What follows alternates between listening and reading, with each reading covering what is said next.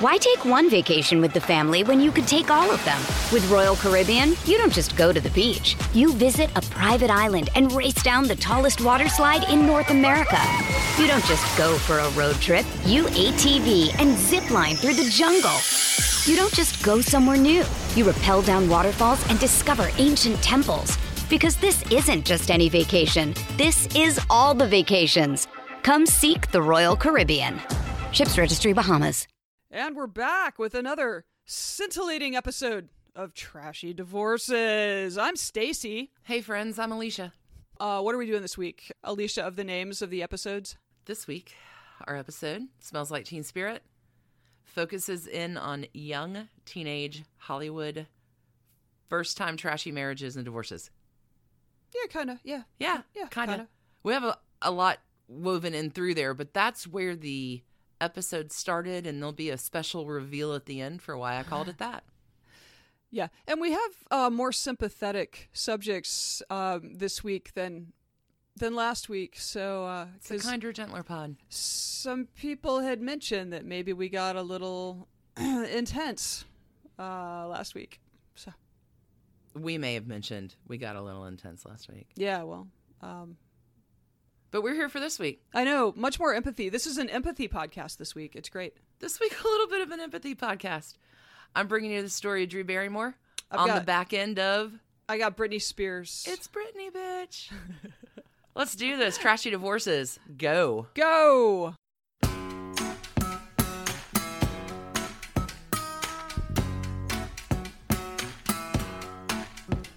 Hey, Alicia. Hey, Stacy. So I got a little hot around the collar last week. Yeah, with our Newton Leroy Gingrich story. I may have not contributed to your level of calmness. I mean, there's a lot to feel there.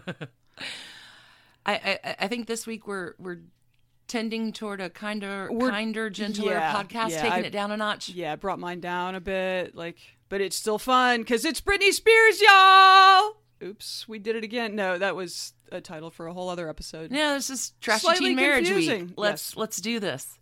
Okay. Go. I'm ready. So Britney did not get married as a teen, but as a teen, her life took this weird detour that I think ultimately led to this super public meltdown that happened to her. So basically, Britney Spears was born in rural Mississippi and grew up in Mississippi and Louisiana. Okay, right? Mississippi girl. Yeah, Mississippi girl. So she, early on, was into singing and dancing.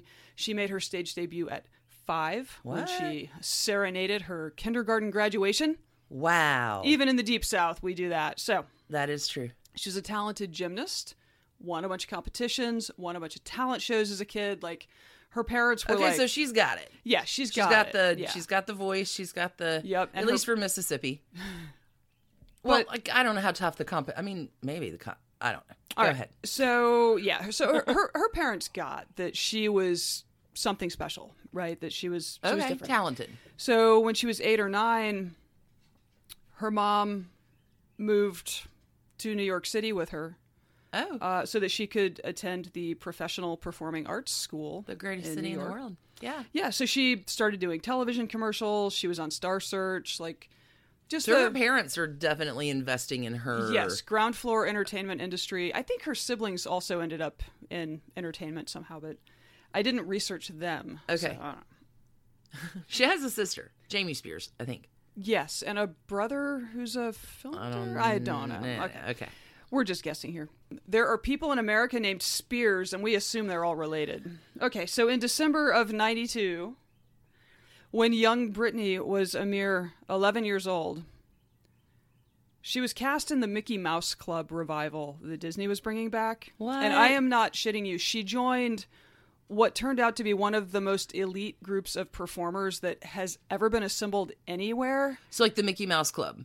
They're bringing back the Annette Funicello Mickey Mouse Club. Yeah, skits and singing and dance. I don't know. I never watched it. I was too old for that at that point. But in any case, she is suddenly castmates with just listen to this. I was blown away. I had no idea that it was this hothouse of this because Disney knows what the fuck it's doing. Disney does know what the fuck it's doing. So her castmates were little baby Christina Aguilera. What? Justin Timberlake.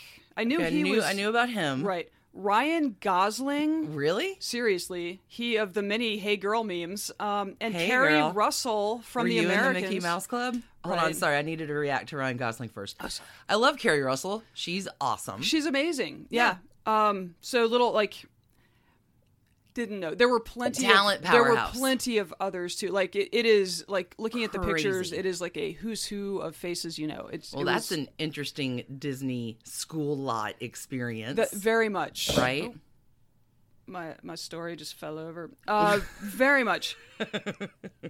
So I had no idea that like all these like superstars were child actors I had together. no idea. And we will put cute, teeny tiny Ryan Gosling pictures when he was a Gosling. Hey, girl. Is that Do you remember when Geese I had and yours? Goslings? Geese and Goslings. Oh my God.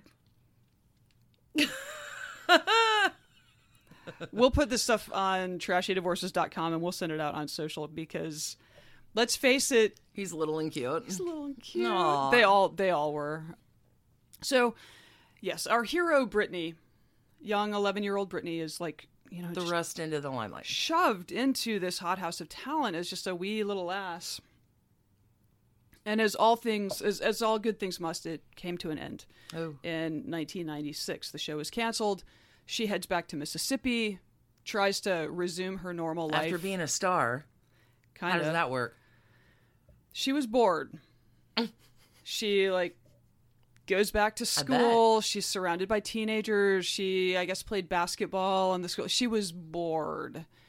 Bored out of her mind in Mississippi. She gets some funding, records a demo, and heads to New York with a family friend who's a lawyer, and pitches herself to a bunch of record labels. Nice. She's got some gumption. One of them calls. Jive Records calls. And they ended up signing her to an 8-record deal. They sent her off to Stockholm, Sweden, and she spent 2 months in the studio at the age of 16. Yeah, I was about to say, how old is she? 16. 16 years old, Holy recording cats. Baby One More Time. Yeah? Yeah. And you know something about the songwriter, you were telling me. Because as you were telling me you were doing the story and we talked about the song, Max Martin is like the most famous songwriter you've never heard of that wrote that song and whatever. He's the third most successful songwriter right behind Lennon and McCartney, respectively. And he's Swedish. And he's Swedish, which apparently has a fantastic educational system for music. Oh, interesting. In their elementary school program. So the land of ABBA, he doesn't know a whole lot about R&B, but manages to manifest the sound for Britney. Max Martin. Maybe people who are into that. This was brand new information to me. Right, me too, yeah. It was on a good episode of The Hit Parade about Britney Spears that was on, I don't know, a few months ago. It was fascinating. Goes to Sweden at 16. What's that like? Goes to Sweden at 16. I mean, I'm sure it was chilly. It was March and April, so it was probably cold, a little dark. Anyway, the album is released in January of 1999. Okay. And to say that it was a monster hit does not begin to do it justice. Out of control. It was everywhere. It was everywhere. Debuted at number 1. It was certified double platinum after a month. Holy cats. It hit number 1 on the charts in 15 countries around the world. It sold 10 million copies in its first year and was the best-selling album ever. That is from a teenage artist. An immense amount of fame all at once. To date, it has sold 32 million copies worldwide. What? And is the best-selling debut album that has ever been recorded. Fuck. Yes. So, obviously, Britney Spears' life changed. Okay, I knew really it was everywhere. drastically. I didn't have... Everywhere. Wow. So she's a star. Yes, the record was followed by a big tour. Then "Oops, I Did It Again" was released in 2000. It was another number 1 also debut. Also a Max Martin song. Yeah, another. There you go. Another massive tour. That one grossed $40.5 million. What? This is a kid. What does this do to a kid from Mississippi? This is a kid. Yeah, she got a Plum performance spot at the Video Music Awards on MTV that year, and she started dating Justin Timberlake, who was also... do you think they missed each other from their mouse ear days? I don't know, because I think he's a couple years older, and she was 11, so I don't know that they even... I'm not sure. I don't know that they really as a married middle-aged connected. lesbian, I probably like JT a little more than I should. I love him. He's just charming AF. He's pretty awesome. Yeah. Okay. I digress. JT. I mean, can you imagine is that like her first boyfriend? It was like a made for her. See, Britney stopped being a person in a lot of ways. Around that time. Britney was a brand and a commodity and an industry, and like she's like 17 and she's signing multi-million-dollar promotional, like it was crazy, or I assume it must have been crazy. So in 2002, when she was all of 20 years old, wow, Forbes ranked her the world's most powerful celebrity. You're joking. Like, what is wrong? You're 20. You can't What is wrong with us as a culture? Rent a car yet? Exactly. Not long after this, in 2002, the 3-year-long relationship with Justin Timberlake ends. And we all cried. We kind of did. They seemed like they were just gonna be pop royalty, and it wasn't a team anybody on that. It was just sad when it happened. I don't know why they broke up, but I don't recall it being like rumors. Well, oh, you got the rumor. Tell me. There's good reason rumors were she was cheating. Oh, we'll come back. Okay, put a pin in that, as you like to say. Done. So her career at this point was becoming much more expansive, and she was sort of moving towards a more adult persona. Okay. And I think she was struggling with what that was going to look like, and what... Well, she's the most powerful celebrity in the world. That's a lot of pressure. Madonna. Oh, hell. So at the 2003 Video Music Awards, there was a racy performance with Britney Spears and Christina Aguilera covering Like a Virgin. And Madonna appears on stage midway through. Oh, no. And it is this weird... I mean, it's typical Madonna. It's what Madonna would do with male backup dancers. Sure. Sort of feeling them up, like physically objectifying them. But she does this with these two young women, and then she kisses each of them. And this was a scandal. It was a scandal, and somewhat notoriously, Madonna kisses Britney Spears, and then turns to kiss Christina Aguilera, and the camera cuts away to Justin Timberlake, Britney's ex-boyfriend. Oh no! And so, the kiss with Christina Aguilera was not broadcast. Oh, but in of real course time, it's Britney. Right. Oh. So, anyway, apparently Christina Aguilera felt a little left out because it was like a big moment. And then... What about me, man? Anyway, it was weird. I'm sorry, what year was this? Because I was entirely doing other things, like in my mid-20s, but I remember hearing the... Yeah, this was 03. Milieu about this. It was probably fall of 03. Okay. Yeah, wow. So... Yeah, weirdly, Madonna sexualized a thing and made a lot of people uncomfortable, and other people really titillated. So, crazy. That's kind of what she does. Welcome to Madonna. Welcome to Madonna. Yes.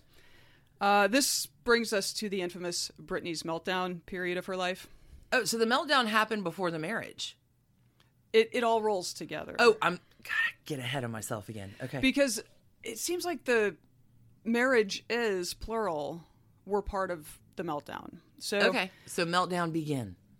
At the start of 2004, she calls a childhood friend named Jason Alexander and is like, "Hey, I'm going to Vegas for New Year's. Do you want to come?"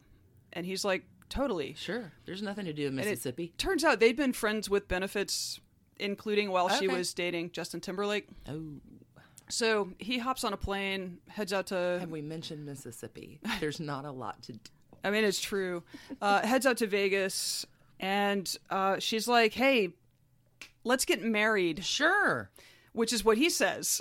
It's a great idea. I read an interview with him from well after this happened, and he was like, "Look, I was in love with her, and I thought she was in love with me, and yeah, why not? Like, so we're off in we Vegas, go. We're flying high on teenage hormones and drugs. Oh, and drugs, and probably booze, teenage hormones and drugs. Yeah, done. That is a lethal combination. So off to the little white wedding chapel they go, and poof, they're married. And there's a picture of.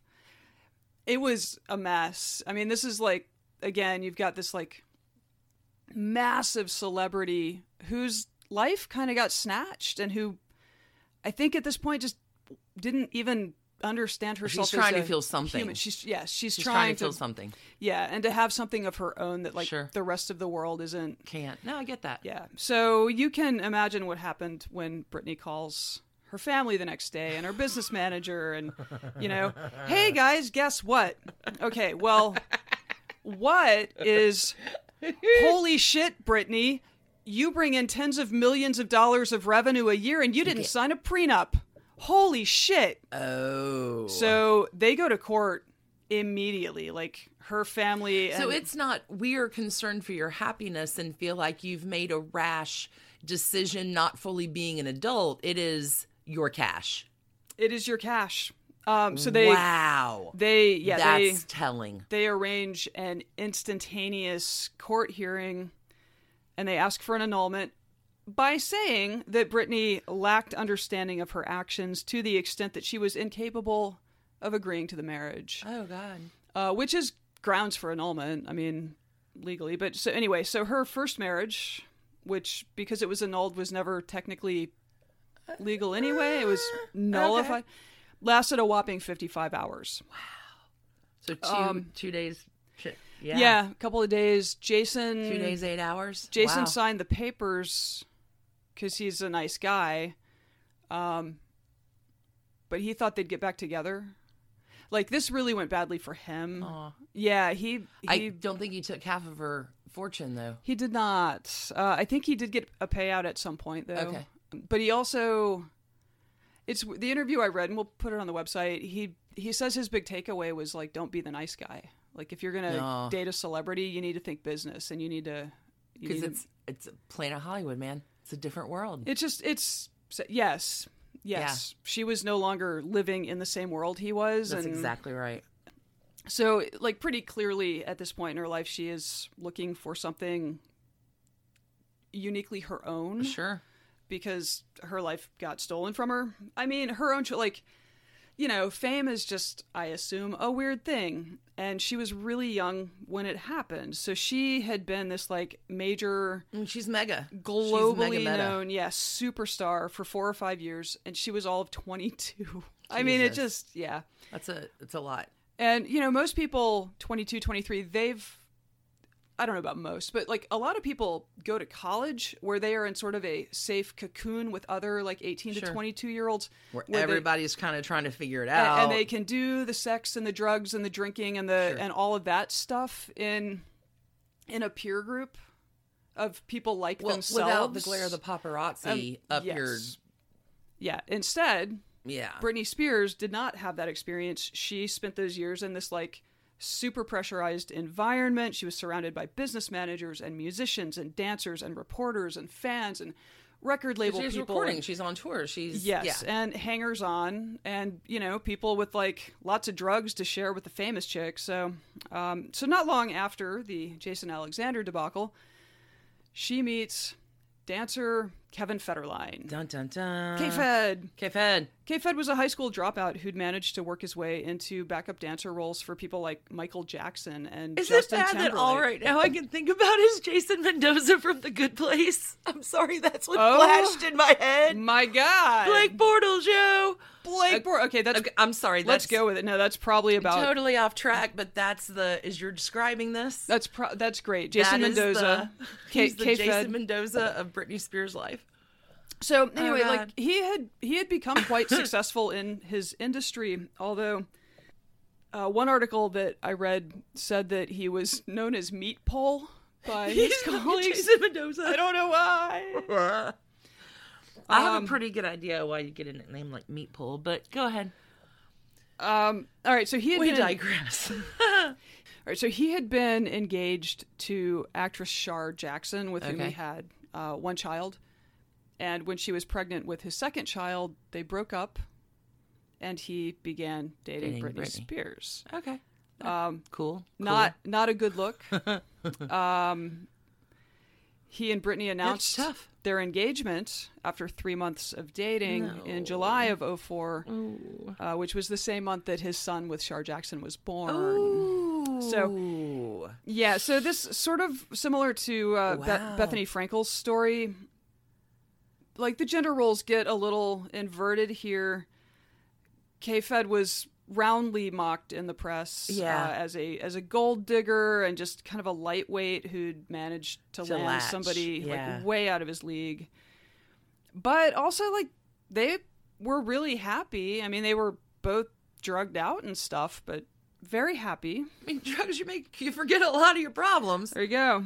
So they married in a surprise ceremony in September. They could not file their marriage paperwork with the state until October because they had not finalized their prenup yet. I cannot even imagine what it was to be the business manager for Britney Spears at this point in her life.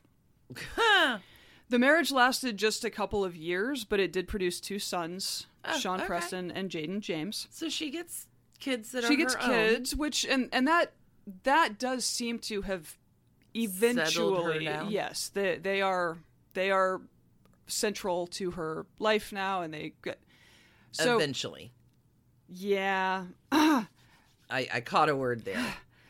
Being married did not fix whatever Britney was working through. Life tip: it never does. In February 2006, she was photographed holding 5-month-old baby Sean on her lap while she drove her car. Oh, good. One hand on baby, one hand on wheel, and like no car seat. Okay.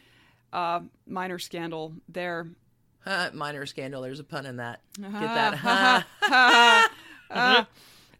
In November 2006, Britney files for divorce. Okay. And she texts K-Fed to let him know that's happening. He was blindsided. He did not over know. Text? Mm-hmm.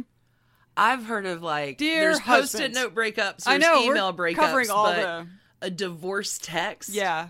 Dear husband, we're over. I think that beats Bethany's letter on the... I think it does, yeah. Wow. Okay. Yeah. That so far takes the trashiest notification of divorce. Yeah. So they got pretty... it was a surprise to him. She was in whatever... Well, yeah, he's just sitting having his burrito at the local Mexican place, and he gets a text like, what? Yeah. So in particular, they were fighting over child custody of their 2 sons. Sure. And that, it's not that unusual for custody to be like the flare-up. Yeah, but you're driving with your kid in your lap. Oh, and it gets worse. In February, so the divorce was filed in November. So in February 2007, Britney flies to Antigua. Oh, good. Which sounds lovely. Nice vacation spot. And checks herself into Eric Clapton's drug treatment facility there. Oh, good for her. Okay, realizing maybe she needs some help. Right. It's called Crossroads. Okay, nice. She's there for less than a day. Oh. Before she... I need help, but I'm not going to stay around to get it. Before she is out of there and on a plane back to California. Okay. The next night, she walks into a Los Angeles, hair salon, grabs a pair of electric shears, and shaves her own head.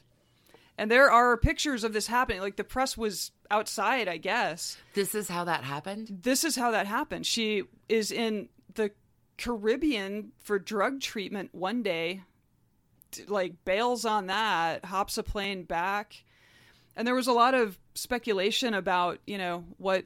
Why would you do that? Yeah, like, is she just like in this crazy rebellious phase? Like, what's going on? Is she trying to make it difficult to do drug testing via hair? Like, I'm going with that theory. You get to drug rehab, they want to find out what you've really been on because you're an addict and you're not going to tell the truth because that's what they're dealing with. Possibly. So I don't know about this particular aspect of rehabilitation treatments, but I would assume, they're probably going to take a follicle of your hair. Imagine Britney in the fucking limelight. I think the idea... if this gets out in the press, I'm toast. No, I think the idea was that K-Fed's lawyers would ask for that. Yeah.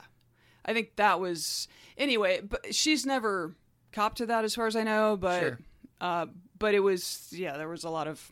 It was bizarre behavior. And so, I mean, especially with 100 cameras on your heels as you're walking down every second of your Boulevard. Life. Yeah. Okay. So yeah, this was everywhere. I mean, like, I'm not a big TV watcher, but I mean, no, you saw the pics. You couldn't go to a grocery store. You couldn't, like, it was all over the internet. It was just everywhere. It was crazy town. All right. So a few days later, things are not getting better. It gets worse. Oh, it keeps getting worse for a while. A few days later, she was photographed attacking a reporter's car with an umbrella. Shaved head, angry, bald Britney. No, it's a scary pic. The reporter kept the umbrella, and 10 years later, he sort of, I don't know if he was joking or not, but he said he was going to auction it off one day and give the proceeds to a charity of Britney's choosing. Oh, nice. Kind of funny. So, yeah, I thought just the idea that I guess she just beat the crap out of the car and threw the umbrella at it and then sped away in her car or something. And so the reporter's drops umbrella. Free umbrella. Look at me. Bonus. In September of 2007, she had a disastrous performance at the Video Music Awards, which prompted the incredibly famous "Leave Britney Alone" YouTube video that was also everywhere for... Seriously, leave Britney alone. Let her just... We're not leaving Britney alone. Figure out her... Totally not leaving Britney alone. In October 2007... It just keeps getting worse. She lost custody of her kids because of, quote, her habitual, frequent, and continuous use of controlled substances and alcohol. Not good. She was allowed only supervised visitation. Okay. 3 months later, when it was time to hand the kids back over to K-Fed's people, she locked herself in a room and wouldn't. Police were called. Well, that's not the way to show healthy adult behavior. No. And the police transported her to Cedars-Sinai Medical Center. Oh, no. She ended up committed to the psych ward at UCLA under an involuntary psychiatric hold in California, known as a 5150 for all you Van Halen fans out there. Really? Yep. Huh, okay. So, involuntary psychiatric hold. I think she was there for 5 days. K-Fed... I mean, you really got to kind of give him some credit here. He had an emergency court hearing the next day and got full custody of the kids. Sure. Give her time to take care of whatever she needs to take care of. Yeah, don't know what's going on there, but I need my kids to be safe. Sure. So that works. I mean, I'm sure it was awful. I'm sure it was awful for everyone. About her family to just everyone. Separately, her father, James, and her attorney, Andrew Wallet, went to court to address the involuntary psychiatric hold, and the judge created what is called a conservatorship. Basically, her father... What you do for kids. It's what you do for people who can't manage their own affairs. Wow. So her father and this lawyer were temporarily at the time made basically guardians. So they control all of her spending, all of her contracts, money coming in, money going out. Yeah, she is legally incompetent in the eyes of the state of California. And really? So her affairs are managed by her father and this lawyer. Okay. It was not a temporary thing. Still to this day? To this day, Britney Spears. How old? She was born in what year? End of 81. She's 38, 37, 38 now. Wow. Okay, so maybe she got admitted and got treated and they diagnosed her with something that... Yeah, it seems like, because it's... this gets reviewed by the courts every so often. Sure. And there is an undisclosed medical issue, which... Interesting. You assume, I guess, is a mental health issue because she dances and stuff. I mean, she's... Yeah. She seems physically healthy. Anyway, it could also be addiction. I mean, I don't know. It's sort of sucky to speculate about that for people. But K-Fed, to his credit, has maintained a relationship with her family. Good. I don't think he's the most popular person in the world. But to their credit, they've also, when he's out of town and it's his time with the kids, her family goes and babysits them or whatever, okay. Right? There's a lot of co-parenting happening, which is good, which is very good. Britney, kind of had hit rock bottom there, and she gradually worked to get herself healthy, whatever that meant. Sure. And in 2008, she started gradually gaining back more parental rights. Oh, okay, good. And, got her career back on track, stopped hitting things with umbrellas, presumably. Grew her hair out. Free umbrella. She, has been doing licensing and branding deals. And she's a massively successful recording artist and performer to this day. Okay. Sad note. Oh, no. Her dad, who is 65, is in quite poor health right now. And so just this month in January, she announced that she's taking an indefinite hiatus from work to be with her family. So I think that's probably a great idea. That might be very bad. Of the epic meltdown period of her life, she told an Israeli paper in 2017, "I think I had to give myself more breaks through my career and take responsibility for my mental health. There were many decisions that were made for me and that I didn't make myself. My life was controlled by too many people, and that doesn't really let you be yourself. I wrote back then that I was lost and I didn't know what to do with myself. I was trying to please everyone around me because that's who I am deep inside. There are moments where I look back and think, what the hell was I thinking?" So, I mean, I don't know. She owns it. Yeah, she seems that solid. really is Little Girl Lost. Kinda. And like, again, I just don't know what would happen if at the age of 17, like, your face is known by every inhabitant of the planet Earth. Yeah. So Little Girl Lost is the autobiography of who I'm talking about today, but it really applies to I think there's a little crossover. I can see how our subjects would have a bit in common.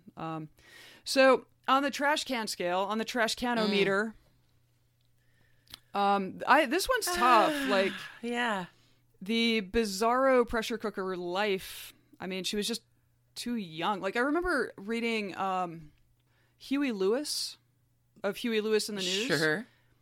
He said, like, his band, they were all in their 30s when they started having hit songs. And he was like, that made it so, like, this is why you don't hear about us, like, in rehab and, like, we were a little screwing up our lives. Like, we were old enough to understand that, you know, we'd lucked into this. Mm-hmm. And this is an opportunity, and let's not. Right. So yeah, she was just too young. Like, most of these people were probably too young. So she kind of crashes into her early mid-20s and just has no idea how to be. So also the fact that she and K-Fed seem to have gotten their lives together and been good parents in the end sort of mitigates some of the in the moment trashy. So this one gets there's a time travel element to how I'm going to score this one. Okay. In 2008, this was 5 trash cans. Oh. Right. Like, no doubt. Sure. I mean, the umbrella thing alone. Just one. Yeah. The texting, yeah. Sure. Okay. However, given the hindsight, given the vantage point of years, extenuating circumstances. Time passed. I feel like it goes to 3. Okay. I mean, it was That's trashy. Fair. It was trashy at the time. It was headline news trashy at the time. It seriously was headline news trashy at the time. That. But yeah, like, you know, time travel trash cans. It's our podcast. We can do whatever we want. Except control our pets. Oh my gosh. Well done by you. Thanks. Horrible job by the pets. Let's take a break and see if we can distract it. I'm coming back with Who you got? Everybody's favorite, Drew Barrymore. Yay! Everybody's favorite. She's pretty great. Why take one vacation with the family when you could take all of them? With Royal Caribbean, you don't just go to the beach. You visit a private island and race down the tallest water slide in North America. You don't just go for a road trip. You ATV and zip line through the jungle. You don't just go somewhere new. You rappel down waterfalls and discover ancient temples. Because this isn't just any vacation. This is all the vacations. Come seek the Royal Caribbean. Ships Registry, Bahamas. When you need mealtime inspiration, it's worth shopping Kroger, where you'll find over 30,000 mouth-watering choices that excite your inner foodie. And no matter what tasty choice you make, you'll enjoy our everyday low prices, plus extra ways to save, like digital coupons worth over $600 each week. You can also save up to $1 off per gallon at the pump with fuel points. More savings and more inspiring flavors make shopping Kroger worth it every time. Kroger, fresh for everyone. Fuel restrictions apply. Look, Bumble knows you're exhausted by dating. All the, must not take yourself too seriously, and 6'1" since that matters, and what do I even say other than, hey? Well, that's why they're introducing an all-new Bumble, With exciting features to make compatibility easier, starting the chat better, and dating safer. They've changed, so you don't have to. Download the new Bumble now.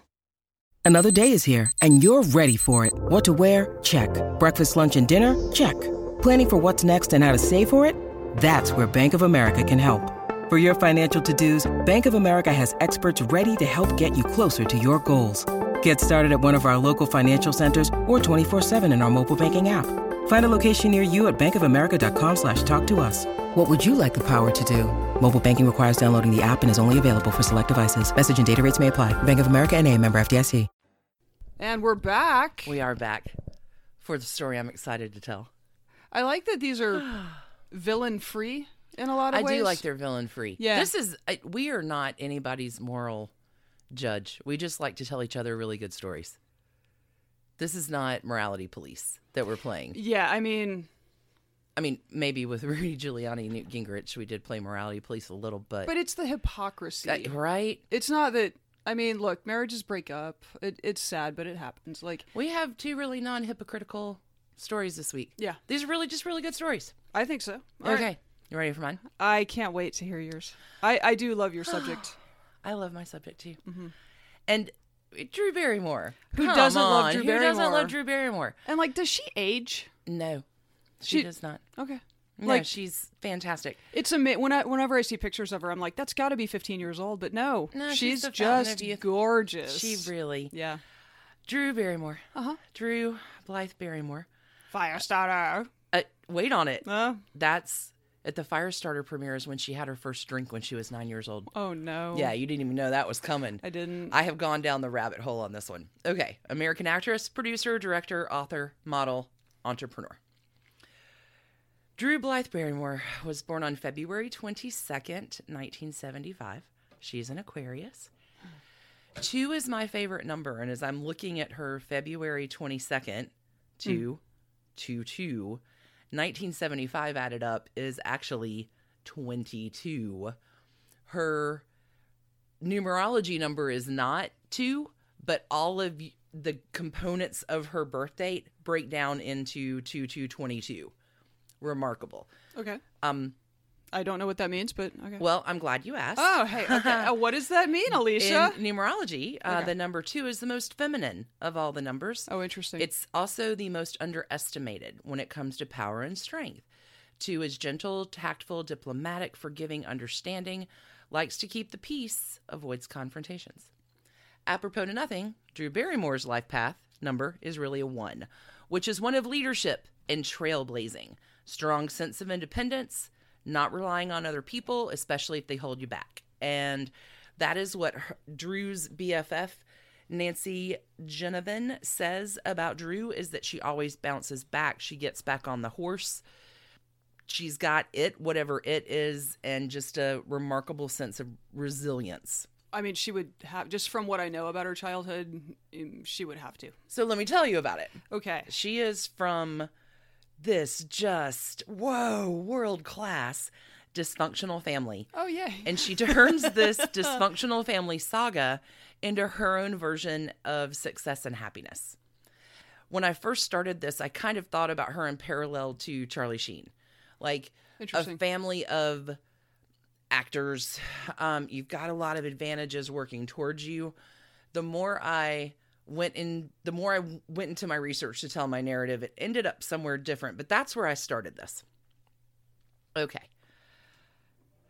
Drew Barrymore, I'm all here for this story, is a member of the famous Barrymore family. To sum it up, like, her paternal grandparents and great-grandparents are actors. Her great-great-grandparents are actors. All of her great aunts and uncles are actors, like famous actors. They're the Drews, the Barrymores. John, her grandfather, John Barrymore, is arguably the most acclaimed actor of his generation. He is a trashy divorce all on his own that I put a pin in that. Yeah. Booze, drugs. He's got a number of divorces. His career, I mean, the most talented actor of a generation, his career slips because of his addiction. He drinks himself to death with 60 cents to his name. Oh, geez. His son. So she comes by that naturally. All right. I mean, the Barrymore family is sort of known for their acting and their addictions. Yeah, well, their excessiveness, imbibement of the substances. So her father, John Barrymore Jr., makes his acting claims starring in westerns, kind of the 60s. But like his dad, he's a battler of the bottle. In 1972, when he is 43, he meets 26-year-old Jade. Jade is managing the Troubadour right now in LA. So he's sort of hanging out on that fringe singer-songwriter thing. She works at the Troubadour. Sure. Her background, she was born in a displaced persons camp in Brandenburg, West Germany, for World War II refugees from Hungary. Wow. So here's her upbringing. Gets to California. She's managing the Comedy Store in the Troubadour in LA. 26, meets John Barrymore. Bowled over by his, he's kind of ruggedly falling down the path of good looking at that point. But anyway, okay. They get married. It's a pretty bad marriage from the beginning, but she gets pregnant and John sort of fizzles out. But hey, we've got the famous Barrymore last name, not a drop of money. She's managing Comedy Store Troubadour. She's got a young infant, and she's trying to break into acting all on her own. There's a lot going on. Yeah. That stated, Jade is the original momager. She takes Drew at 11 months old to her first audition. 11 months old. Wow. Takes Drew to a puppy chow audition for a commercial. So here's little Drew, 11 months old, and they have a little cute puppy. The puppy bites her on the nose. So every adult in the room is like, oh my God, lawsuit. Drew laughs. They're like, you got the gig. Yeah, no kidding. Okay. So loves dogs. Loves dogs. Drew starts working at 11 months old.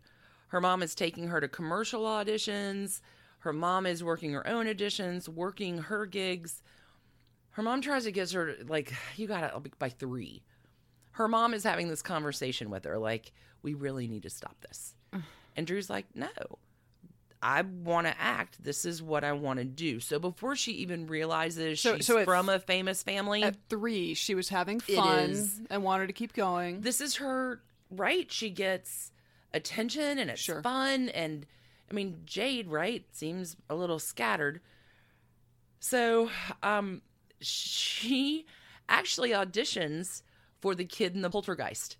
Right. I was wondering. Movie. Yeah, I couldn't remember if that was her or not. So she it was not her, but she auditioned for that, and Steven Spielberg sees her. Oh, right. And is like, I've got the part for you. Yeah, this isn't it. Hires her to be Gertie in E.T. Yeah. She's 6. For as many problems as there are maybe within the movie E.T., it is universally loved. And I would make the case that most of the love of E.T. is just about sweet baby Drew. I have not seen E.T. since I was a child, so I don't even know. But she wins America's heart. She goes on the Tonight Show, Good Morning America. She's adorable and charming and wonderful, and the country falls in love with her. In 1982, she is the youngest host ever of Saturday Night Live. How old? 7. Oh, God. Maybe 8, like, depending on where it... Okay, I think she's probably 7 or 8. but yeah. But she's younger than 10. Okay. Uh-huh. Yikes. So she's schooled mostly growing up on sets. But when she's not on set, she has to go back to, like, elementary school for a few weeks at a time. She's made fun of.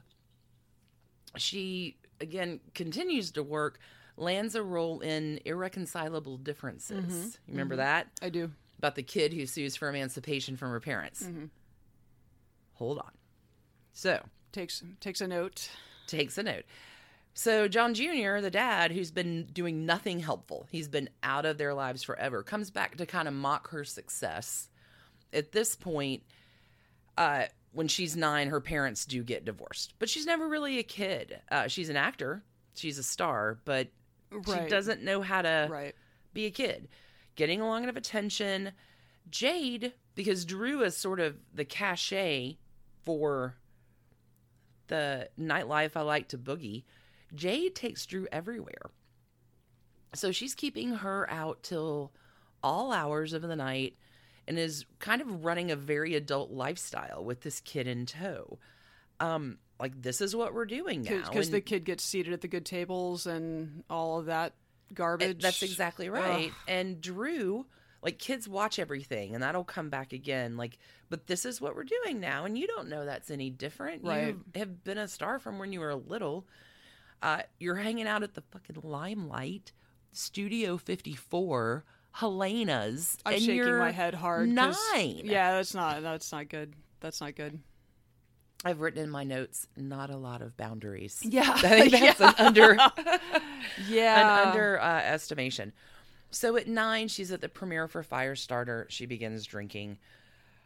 She's always at Hollywood parties, right? So first it started out like, oh, I dare you to drink it. But she doesn't really, she's scared about the way it makes her feel. But hey, welcome to alcohol. It makes you forget about your problems for a little while. Yeah. So generations of Barrymores before her are pretty keen on the drink. Sure. And she's coming into her learned it by family watching legacy, you. her family tradition at a very early age. So drugs for her started at 10 or 11. She's hanging out right in nightclubs with a much older crowd. Sure. People around her were doing it. She's doing it too. At 12, she sort of started the awkward transition into, she developed a little early. Jobs are drying up. She's not a kid anymore, but she's not an adult, and she's in that awkward, God, if you look good in middle school, I hate whatever the rest of your life is like, because you just should be awkward. She has really got a problem with drugs and alcohol at this point that her mom is completely ignoring, to the point where she lets Drew, oh God, in 1987 becomes a spokeskid for Nancy Reagan's Just Say No campaign. Whoa. Yep. Whoa, what a weird. Yep. Wow. No, you should see Drew Barrymore, like, she's an actress, standing up at the White House, like, doing her speech about its peer pressure and all kids, and, which is all true, but it's quite her performance. Right. She's back in New York City for an acting gig, and it is party time. She's at all of her favorite pubs, hanging out at the 54 and the Limelight. None of this is appropriate for a child. No, agreed. At 13, she goes to rehab. Stays in rehab, takes a stint there, gets sober for a little while, ends up back in rehab, relapses, and when she relapses, she kind of rages. Like, I've blown it, so let me go ahead and just have the party I want to have. Right. Ends up, after one of the relapses, stealing money from her mom and her mom's credit cards, flies to L.A. Mom is like, nope, weird. So back she goes for a number of months into rehab. After that stint, which seemed to take, instead of going back to live with her mom, here's something I didn't know, she goes to live with David Crosby and his wife. David Crosby of Crosby, Stills, Nash & Young. David Crosby of just great songwriter David Crosby. I think I did. I think I had read if that I somewhere. had heard it, like, I'd forgotten it. Yeah. So she goes and hangs out with them in a very supportive, sober environment and learns, like, whoa, this is, like, kind of cool. At this point, things really do end with her and her mom. She tries to go back to her. It's bad. As she's going into her freshman year in high school, she's like, all right, I'm going to rent my own apartment. She gets a job in a coffee house, gets a car so she can go to auditions. She's 14. She's 15. In an interview at 15, we'll link to it. Like, she sounds really solid. Like, you can tell listening to her, she's been through a lot of the program. Right. She's been in a sober place. She lands a role in the CBS School Break special called 15 and Getting Straight. That's actually filmed at the same rehab center where she was. Oh, that's right. Convenient. So she's starting to work again. By January of 1991, remember Reconcilable Differences? Yeah. She goes ahead and files in juvenile court to be emancipated. She's whatever. Like, I'm done. I've got this. I can do this on my own. I've been doing it on my own since you haven't been a whole lot of help. Right. That is how it sounds. Yeah. So, as soon as she emancipates herself, really, at 15, she drops out of high school and she decides to act full time. which is tough because she's a risk. Hollywood's like, it's a good point. Yeah, you have to insure big productions, and lands like her big breakout is Poison Ivy in 1991, which is kind of an indie film, but she's there. She's doing it every day. She gets the movie of Gun Crazy, which, she does the Amy Fisher story for ABC, which was the highest rated one of all the... We'll have more to say on that at a later date. Anyway, so she's 16, starts dating Leland Hayward, gets engaged, breaks up. She's working. She's proven herself to Hollywood, dating around, starts dating Jamie Walters. They end up breaking up in November of 1993. And what I'm assuming was not a great breakup. She starts hanging out at a bar called The Room. She's there hanging out with, all of her older friends. She talks in this earlier interview about being dry sober. Like, you don't want life to dry you out, but, like, how do you participate as a sober person in the minute you've got? Right. So she's hanging out at The Room. There's a picture that I found with she and Courtney Love hanging out. Like, she's running in a pretty starlit circle. Yeah. The bar happens to be owned by a 31-year-old sexy Welshman named Jeremy Thomas. Like, he's got the accent, that kind of Welshman, because it's a good accent. Yeah. It's a good accent. And accent. she's 19, and his, never really had a father figure, and I get the Welshman thing, right? Sure. He's pretty cute, and they end up marrying on March 20th, 1994. So this is 4 months after the breakup with Jamie Walters. So again, 3 months in or so, boom. Okay, so let me tell you how it happens. Like, they're sitting around in the wee hours of the morning, and someone jokes, like, she should marry him because they're so much in love. Because it's 4 a.m. and you're fucked up and drunk. Like, nothing good happens after 2 a.m. Also, was she drinking again? I don't think so. He's a bar owner. That seems a weird fit for... It's a weird fit. I was not able to ascertain that piece of information within my research. Okay. Maybe, because you said, yes, this is a good idea. I have a feeling there's probably a few more, but they call a 24-hour minister, because I guess you couldn't do that in California. They chalked up the extra $20 for him to show up on short notice. She wears a white silk slip dress and combat boots, and their maid of honor is a pit bull.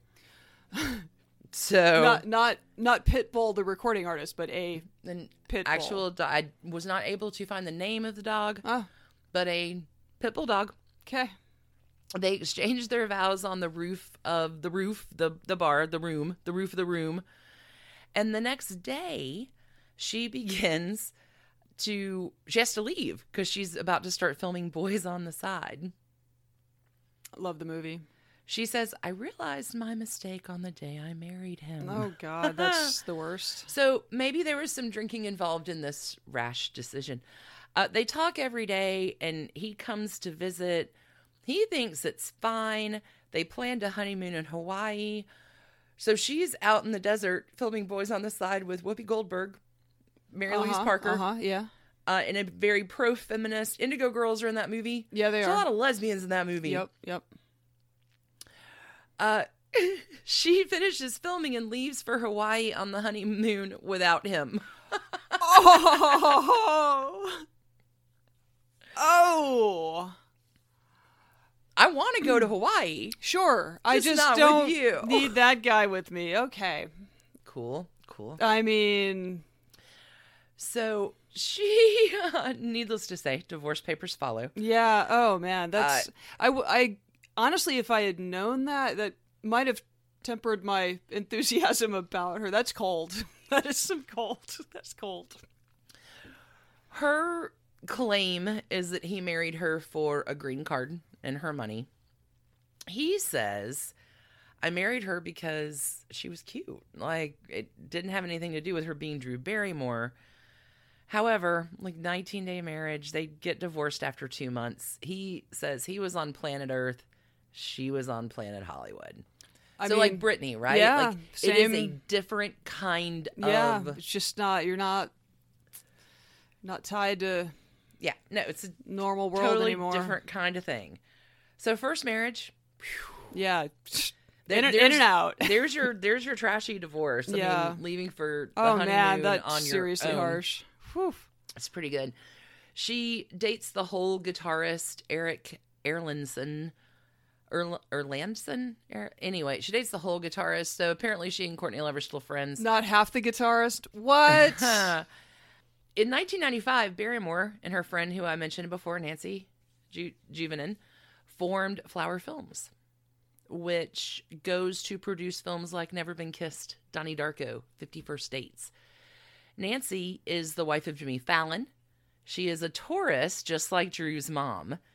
And Drew really glows about Nancy and actually has like some written stuff about her mom being a Taurus and Nancy being a Taurus and that recurrence of that kind of relationship.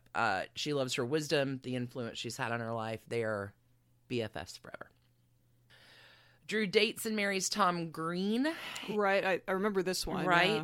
They start dating in 99. They get married in 2000. They do Charlie's Angels together, which is another Flower film. Green's directorial debut, Freddie Got Fingered, is another Flower film. Green files for divorce in December 2001. They're divorced in 2002. She dates around, has some long-term relationships. She does say in an interview in 2003 that she had always considered herself bisexual. So there's that. I can kind of see it. The girl's a free spirit on some kind of weird life path. And again, I love it and I'm here for it. She receives a star on the Hollywood Walk of Fame in 2004. Let me just let you know she's the 5th member of her family to do so. Do they just cluster them in one area? She has a prime location. Her star is right in Grauman's Chinese Theater. It is boom right there. Sure.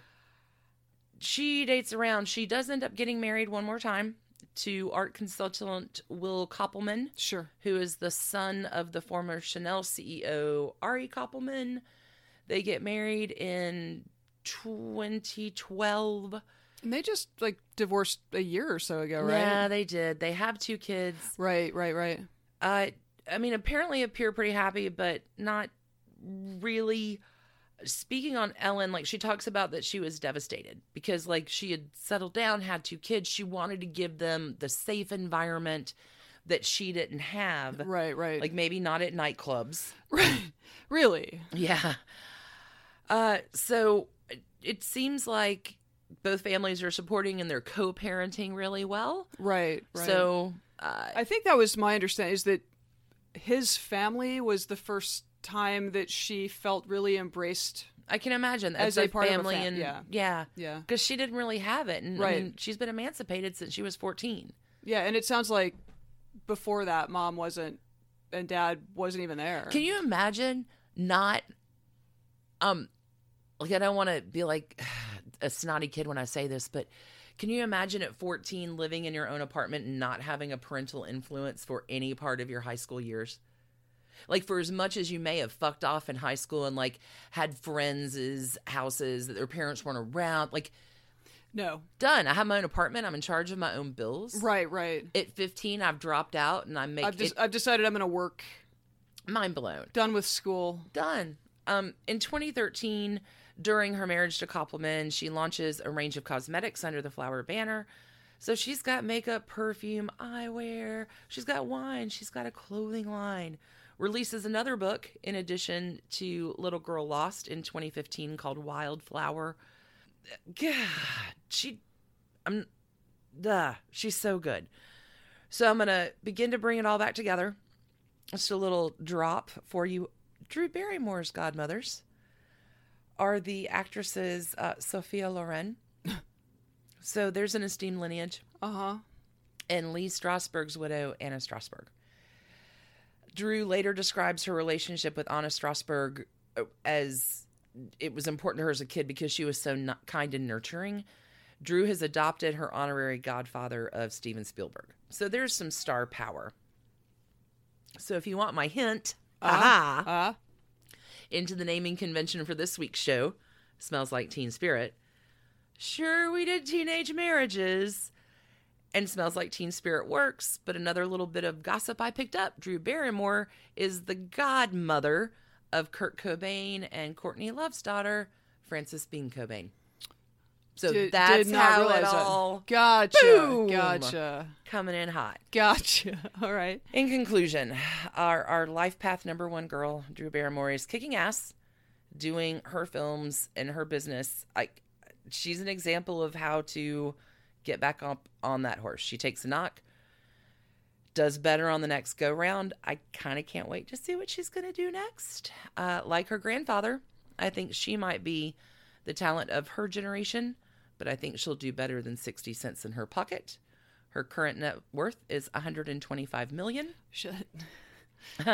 So I'm feeling pretty confident that she is trailblazing over her family dysfunction and creating a new legacy for the Barrymore name. I think I'm going to have to go watch 50 First Dates again because that is so good. One of my very... It's so good. It's perhaps the only Adam Sandler movie that's really worth watching multiple times. Well, they have starred together in 50 First Dates and blended, but The Wedding Singer was the first time they starred together. The Wedding Singer was all right, actually. Films. Dude, I have a list of all... she's so talented. She really is. She really is. Love her. So as trashy divorces go in the trash can barrel loop, I don't know. You decide overnight of drinking to get married. A pit bull is your maid of honor. That's rooftop wedding, so you get some points for that. But he does own a bar. Spur of the the roof of a bar that you've called a priest over to in the middle of the night, for an extra 20 in his pocket. Yeah, I'm thinking this could go high. No, hold on. Trash can going on your honeymoon without the husband. Yeah. You know what? I'm going to do the time travel thing as well. In cool. retrospect, it seemed pretty trashy, but I think she's done okay. Yeah, no, I don't know what the hell Jeremy Thomas is doing, but I'll go ahead and give it a. I don't know if it's Britney worthy. There were no kids. I'm going to go 2.5. 2.5. Okay. It does seem like her most recent divorce was super chill. It was super chill. Like she really. Yeah, I know. She's turned into like a really seemingly deeply good and together person. For like if you're gonna history may not repeat, but it sure does rhyme. Right. So how do you have that? All of those lessons early where you really begin to forge your own path. Did I mention? Hold on. Let me go back to my notes. That she's a life path 1, which is a life of leadership and trailblazing. See, I wrapped it all around in a completely different narrative. You did. Anyway. No, I like 2.5 for that. Yeah, I'm pretty good with that. Yeah, 2.5 seems good. 2.5 seems really good. It was a kinder, gentler pod this week. Mm-hmm. No tears, no yelling. We'll find more villains. Don't worry. Oh, no, villains are just you wait. I mean, the world's wanted full to of give villains. You guys a little bit of a break. And us, too. Like, that was intense. It was hard. Rudy was hard, too. Like, we've had some heavy hitters this season. Henry VIII was hard. Now they're coming back. Coming back. We got more. Yeah. Everybody, thank you so much for tuning in to another week of Trashy Divorces. We appreciate you. We will see you next week. We will talk to you next week. Yeah, we'll talk to you next week with another fresh episode of Trash Bag Sunday. And if you just need more of us, seriously, find us on social. At Trashy Divorces. On the Twitter, on the Insta, on the Facebook. Mm-hmm.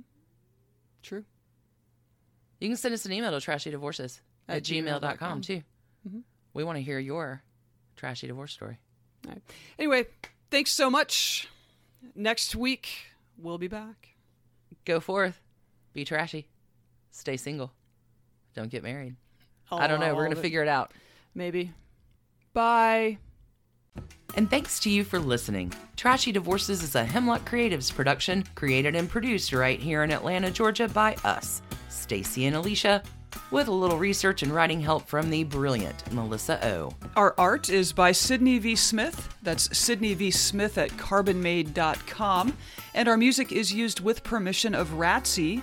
Check her out at Ratsy's store on Instagram. And definitely drop into Ratsy's store anytime you're in Oberlin, Ohio. You can contact us at trashydivorces@gmail.com or find us on the World Wide Web at trashydivorces.com. If you need more trash candy in your life, our Patreon community includes some of the very best humans around and thousands of hours of bonus content at every level of support. Join the fun at patreon.com/trashydivorces. Interested in some Trashy Divorces swag? Check out our merch shop and Trash Panda Enthusiasm Society at bit.ly/trashygear. Want to advertise with us? Reach out to sales@advertisecast.com for more information. And last but not least, come play with us on social media.